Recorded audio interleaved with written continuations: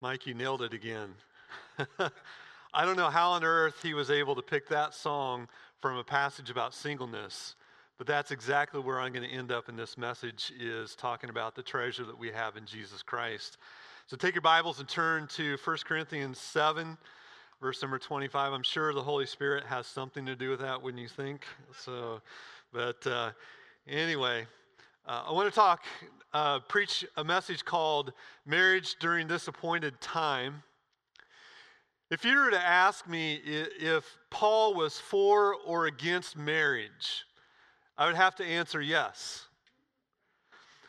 Without a doubt, Paul has a high view of marriage. If you doubt me, go to Ephesians 5 and just see what he says about what a picture of spirituality's marriage is. But the section that we're covering today is very often misunderstood. And the reason for that is that a superficial reading of the passage would lead you to believe that Paul is against marriage, and that simply is not true.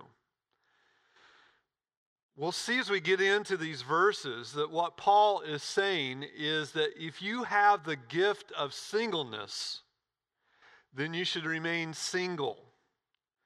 But as we do this today, what we're going to also see is we have the occasion to examine our own hearts and our own priorities as well.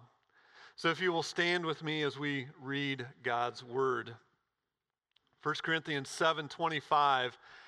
Now concerning the betrothed, I have no command from the Lord, but I give my judgment as one by whom the Lord's mercy is trustworthy. I think that in view of the present distress, it is good for a person to remain as he is. Are you bound to a wife? Do not seek to be free. Are you free from a wife? Do not seek a wife. But if you do marry, you have not sinned. And if a betrothed woman marries, she has not sinned. Yet those who marry will have worldly troubles, and I would spare you that. We won't even comment on that. We'll keep right on moving. This is what I mean, brothers. The appointed time has grown very short. From now on, let those who have wives live as though they had none, and those who mourn as though they were not mourning, and those who rejoice as though they were not rejoicing, and those who buy as though they had no goods, and those who deal with the world as though they had no dealings with it. For the present form of this world is passing away. I want you to be free from anxieties. The unmarried man is anxious about the things of the Lord, how to please the Lord. But the married man is anxious about worldly things, how to please his wife. And his interests are divided. And the unmarried or betrothed woman is anxious about the things of the Lord, how to be holy in body and spirit. But the married woman is anxious about worldly things, how to please her husband. I say this for your own benefit, not to lay any restraint upon you, but to promote good order and to secure your undivided attention to the Lord. If anyone thinks that he is not behaving properly toward his betrothed, if his passions are strong, and it has to be, let him do as he wishes, let them marry, it is no sin. But whoever is firmly established in his heart, being under no necessity, having his desire under control, and has determined this in his heart, to keep her as his betrothed, he will do well. So when he marries his betrothed, he does well, and he who refrains from marriage will do even better. A wife is bound to her husband as long as he lives, but if her husband dies, she is free to be married to whom she wishes, only in the Lord. Yet, in my judgment, she is happier if she remains as she is, and I think that I too have the Spirit of God. I know you're wondering how on earth I'm going to get through all these verses. I will. Let's pray. We thank you, Lord, for this passage. Frankly, it's a very difficult passage, but we know that there is a blessing in wrestling through the issues and through what Paul is actually saying. I believe it's going to be a great blessing today. Thank you, Lord, for what you've done in my heart. My heart is full, and my heart is rejoicing in who Christ is. And I pray that that will be transferred today to everybody within my hearing. In Christ's name we pray. Amen. You can be seated. All right, let's just get on with it. Paul says it's good for you to remain single. That's what he's saying. That's what this whole passage is about. It's good for you to remain single, but then he lays out a bunch of different truths that need to be talked about as he says that. And the first one is, but whether you remain single or married, you are to be content. Now, when you look at verse number 25, Paul says he frankly has no particular word of Christ to quote on this matter, but he does have some pastoral advice of his own to give. Now, remember that he is an inspired apostle of the Lord Jesus Christ, and this is what he says. He says in verses number 26 to 28, I think that in view of the present distress, it is good for a person to remain as he is. Are you bound to a wife? Don't seek to be free. If you're free from a wife, don't seek a wife. But if you marry, you have not sinned. And if a betrothed woman marries, she has not sinned. Yet those who married will have worldly troubles, and I would spare you that. Now, verse number 26, what does it say? It says, it is good for a person to remain as he is. I have a question. Have you heard that before? Answer is yes. We covered this last week. In verses 17 to 24, Paul is dealing with the question of Christian contentment. And he wants believers to be content in their lot in life. With their earthly calling, with their vocations. He reminded them, I'm going to kind of paraphrase if I can. You've been called by God in the gospel into union with Jesus Christ. That's your identity. That's your worth. And that's where your satisfaction is found, not in your earthly callings. So find your satisfaction and contentment in Jesus and be able to rest content with your earthly lot. That's what we learned last week. And Paul is continuing this theme and applying it more specifically now to singleness and marriage. And he wants the Corinthians to be content, whether they're single or whether they're married. And so he says to them, he said in the previous section, be content. And now he's saying, remain as you are. Be content with your present lot. If you're married, don't divorce. If you're single, in his judgment, it's best not to marry. So that's probably weird to us, isn't it? As Westerners, we're not used to that. But I have a question for you, and this is going to get down to where we live. Why is he calling for contentment? Exactly. Look at what he says. He says, in the present distress. That's why he is calling for contentment. Now, what is this present distress that he's talking about? Well, some believe that we know for a fact that there was a famine in Corinth. Some believe that the famine occurred during the time that Paul wrote this verse.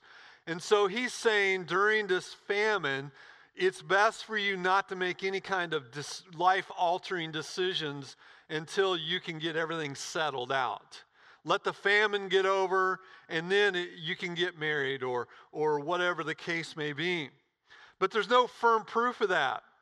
I think that a better interpretation is that he is saying the present distress is the fact that Jesus' ascension has ushered in the last days. And these will be times of distress. Jesus used this word distress when he was talking about the time after his ascension. As a matter of fact, it was literally decades after his ascension. He describes in Luke chapter 21, verse number 23. Look at what he says. He says, there will be great distress upon the earth and wrath against people. Now, what is he talking about in Luke 21? He's talking about the destruction of Jerusalem, which happened 4 decades after his ascension.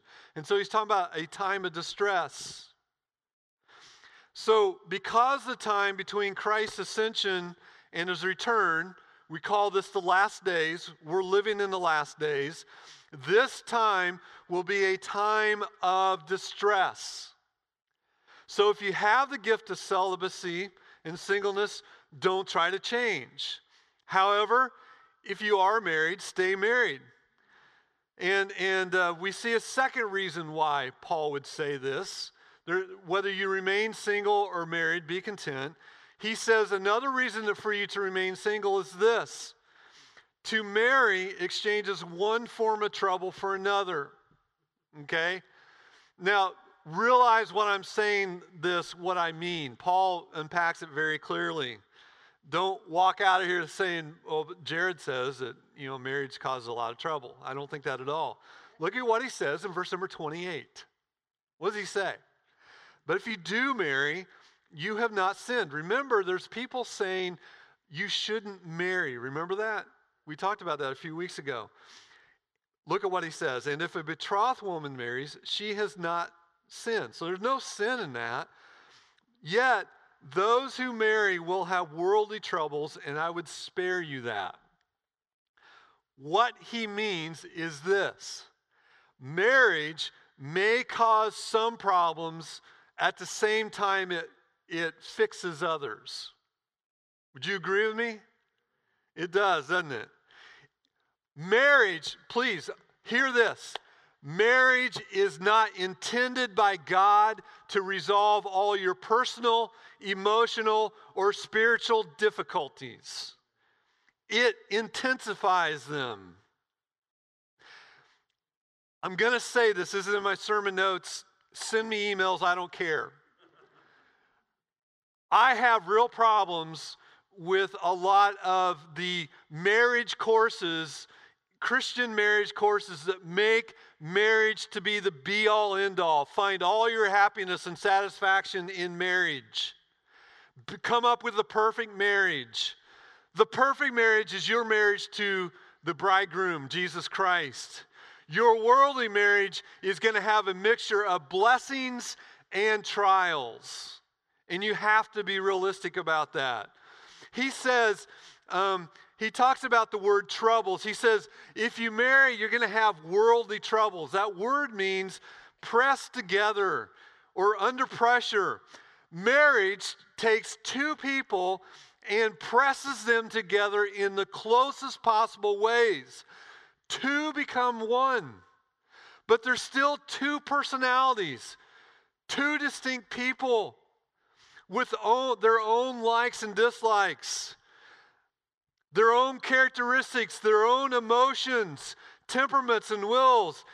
Each partner, to their own degree, is going to have anger and selfish dishonesty, pride, forgetfulness, and thoughtfulness. Are there any husbands out here who haven't been unthoughtful one time or another? Yeah, exactly. Yeah, they don't dare answer. You can answer that on Second Saturday Men's Fellowship. Yeah, that's me. But when one partner is a believer, when one partner is an unbeliever, or maybe the partner's immature or self-centered or temperamental or domineering, every conflict is magnified. Am I correct? Yes. And so marriage involves conflicts, demands, hardships, sacrifices, and adjustments. Singleness doesn't. Marriage is ordained of God. It's good, holy, fulfilling, but it does not solve problems. Marriage should never be used as a way to escape loneliness. Okay? And so Paul says, look, if you can remain single, stay single. Because marriage exchanges one form of trouble for another. There's another truth that he's teaching here. It's good for you to remain single because marriage, like everything else, is temporary. Now he explains himself further. Look at verse 29. Verse 29. This is what I mean. So now he's explaining himself. Brothers, The appointed time has grown very short. What appointed time? We're going to get into that. From now on, let those who have wives live as though they had none. I'm going to explain that one too, okay? And those who mourn as though they were not mourning. Those who rejoice as though they were not rejoicing. Those who buy as they had no goods. And those who deal with the world as they had no dealings with it. Why? Why? For the present form of this world is passing away. What is he doing here? What are you doing, Paul? What are you trying to say? He is using hyperbole to say that everything is temporary. The appointed time is very short. The time of trouble is temporary. It's very short compared to eternity. That's what he's saying. That's what he's trying to get across. And he's using hyperbole. And you understand, if you've lived any length of time, you know how fast time goes, doesn't it? Except at the DMV. Otherwise, time goes really fast. Marriage is temporary. Therefore, married people should not live as if their ultimate joy and satisfaction are derived from their marital relationship. Since marriage is not permanent, believers should find their ultimate joy not in marriage, but in Jesus Christ.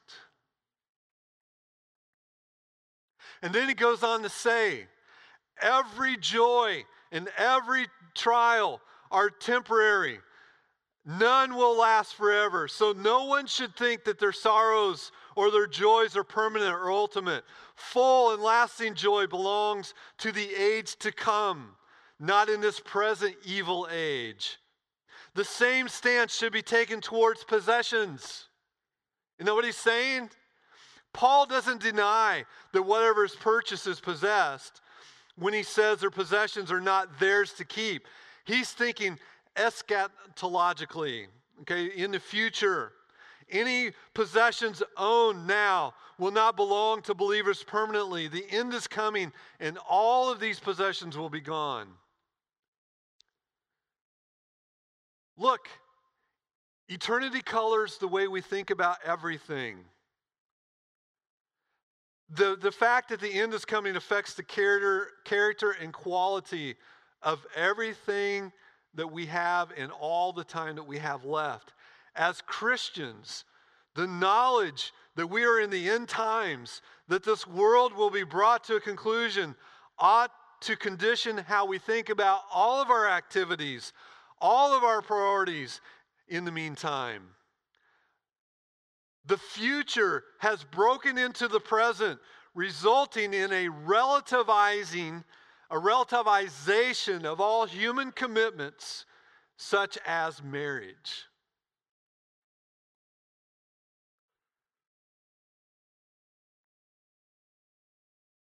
Isn't that a blessing? You know, yesterday, Heather and I got to go out for a little bit, and there was just a little car show at the Madison High School. I don't know if anybody went to it. I love car shows. But it's so much fun to see what those people do to their cars. And I always leave thinking, can I get a Chevrolet C10 or something like that and work on it, right? But, the bottom line is that would be so much fun to do, wouldn't it? For car people, wives are hitting their husbands, don't even think about it. But it's fun. But when you start thinking about all the priorities of your life, it's really hard to justify sometimes doing that unless you have a lot of time, maybe in retirement or something like that. But I want us to think just a little bit deeper about this for just a moment. Can we? Do you remember Jesus' parable, the great banquet, in Luke chapter number 14? We're going to read it together. Turn to Luke 14, verse number 16. This is what Jesus said. A man once gave a great banquet and invited many. Okay, now who's the man who gave the great banquet? It's going to be God. Okay? We're as believers, we're going to the great banquet. And at the time for the banquet, he sent a servant to say to those who had been invited, "Come, for everything is now ready." Now, who would be the servants?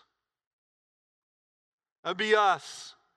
We're sharing the gospel. But they all alike began to make excuses. The first said, "I have bought a field and I must go out and see it. Please have me excused." The other one said, "I have bought 5 yoke of oxen and I go to examine them. Please have me excused." And another said, "I have married a wife and therefore I cannot come." And the servant came and reported these to the master, and the master of the house became angry and said to the servant, "Go out quickly to the streets and the lanes of the city and bring in the poor and the crippled and the blind and the lame." And the servant said, "Sir, what have you commanded has been done, and still there is room."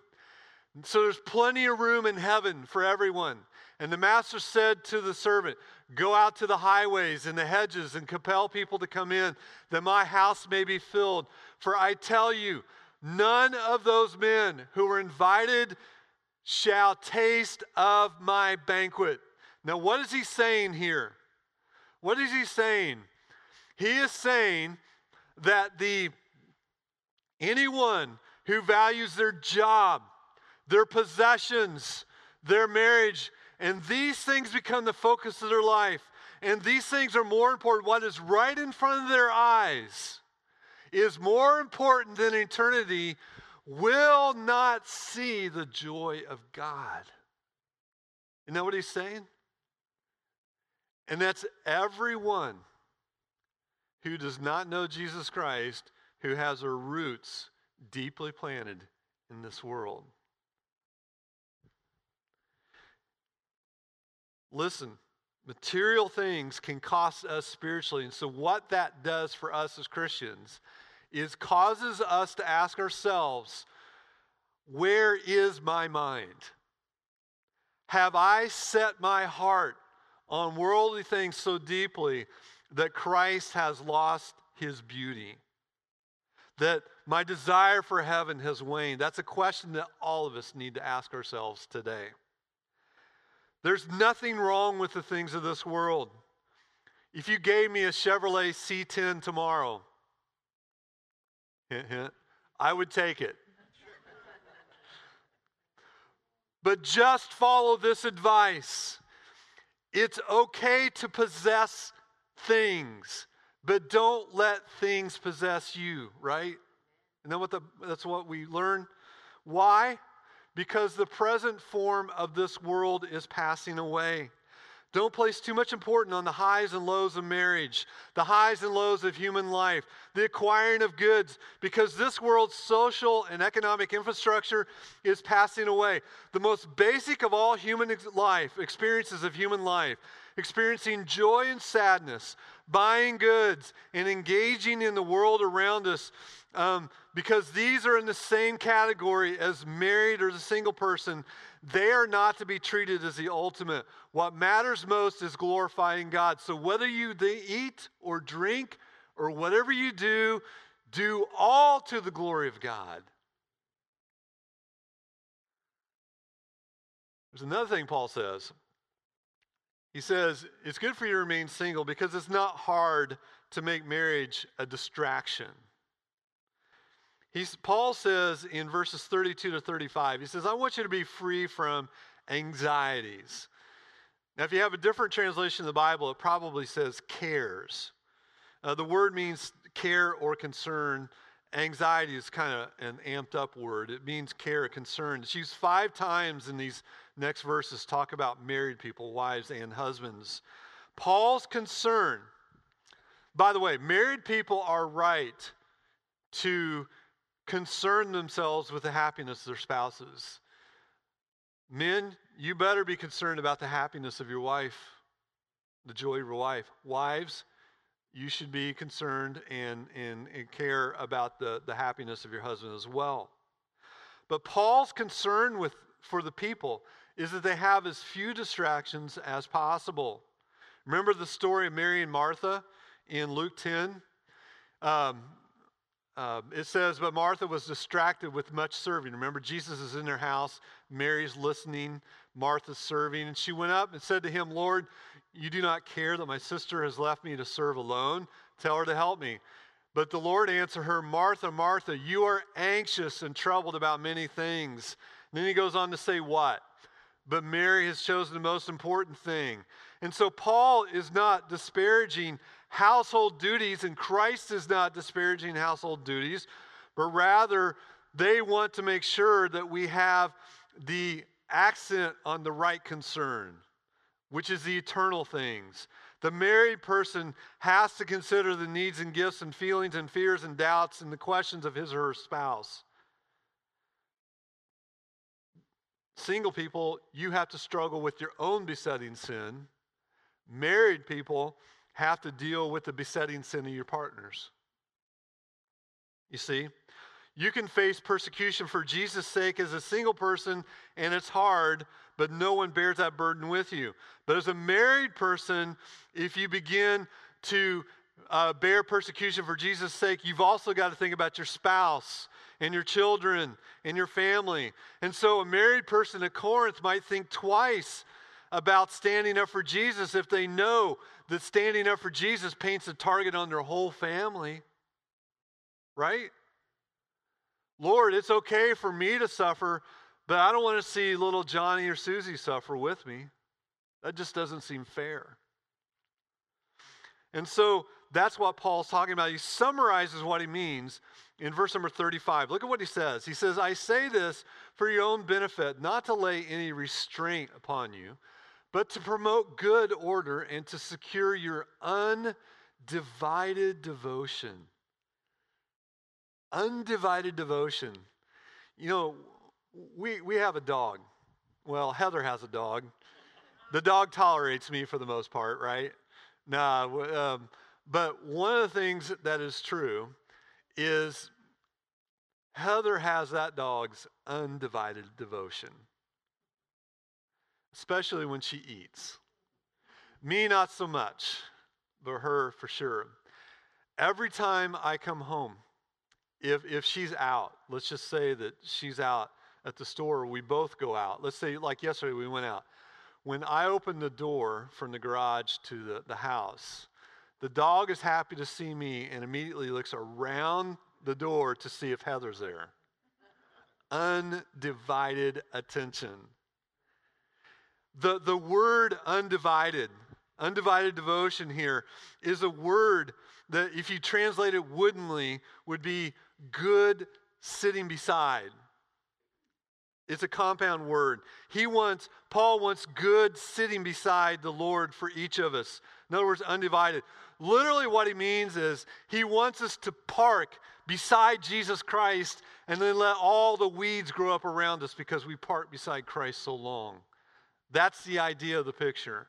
We're undivided. We have undivided attention to Jesus Christ. The weeds and the tall grass grow up around the wheels of our lives. Once we pull up beside Jesus, we never move from there. That's what he wants, undivided devotion to Jesus Christ. Is that how you think about your Christian life? With this kind of radical claim on your relationships, do you? With this kind of radical claim on your decisions? Younger people, I see a lot of younger people out here. Can you imagine being so devoted to Jesus Christ that you might not pursue romantic relationships so that you're free to pursue service in Jesus Christ instead? Mom doesn't want to hear that. She wants grandkids, right? But you might be asking, now why in the world would somebody do that? Well, let me ask the question a different way, young people. Let me ask you what it says about Paul's view of Jesus, that he thinks the compensation of serving Jesus Christ should far outweigh the joys of a romantic relationship or even marriage. Doesn't that say that Jesus Christ is infinitely more valuable and infinitely more precious? It does. That he is so soul satisfying and glorious that you can say, let goods and kindred go, this mortal life also. The body they may kill, God's truth abideth still. His kingdom is forever.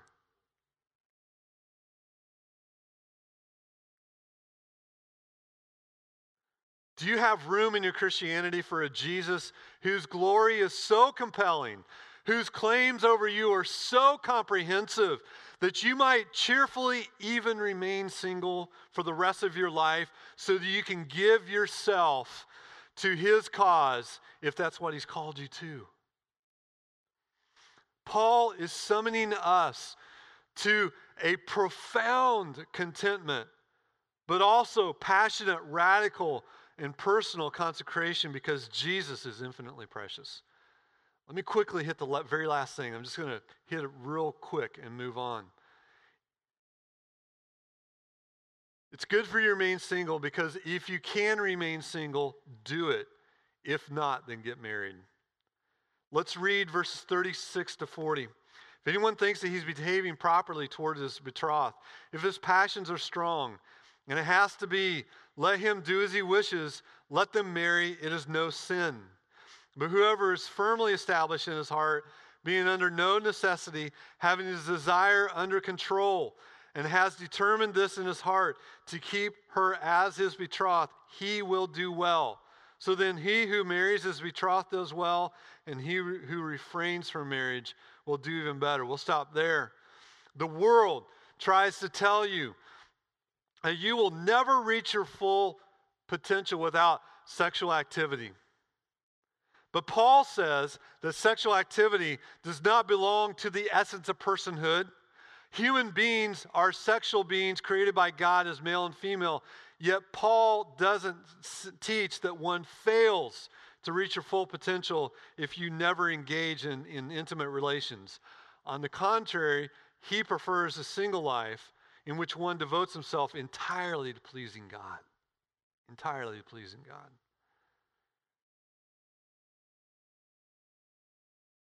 Now step back and put all this together. Let's put it all together. I wonder if you can see the big point that Paul's driving home. He wants the Corinthians to be content with their lot in life. He doesn't want them thinking the only way they can be happy or fulfilled or satisfied in this life is to find Mr. Right or Mrs. Right. I'm going to go find the one. I think that's a real temptation to some of us. We have to be in relationship. We see it with younger people, don't we?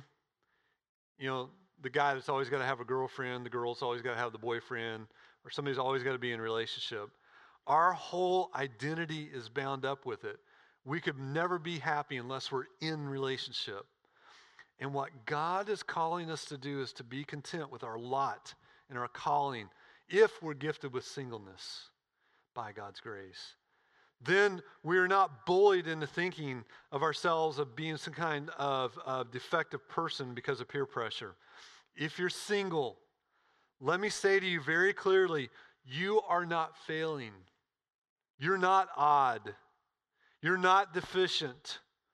In fact, as we're going to see, Paul is about to teach that your singleness has many benefits that bring glory to God and are good for others. And if you're married,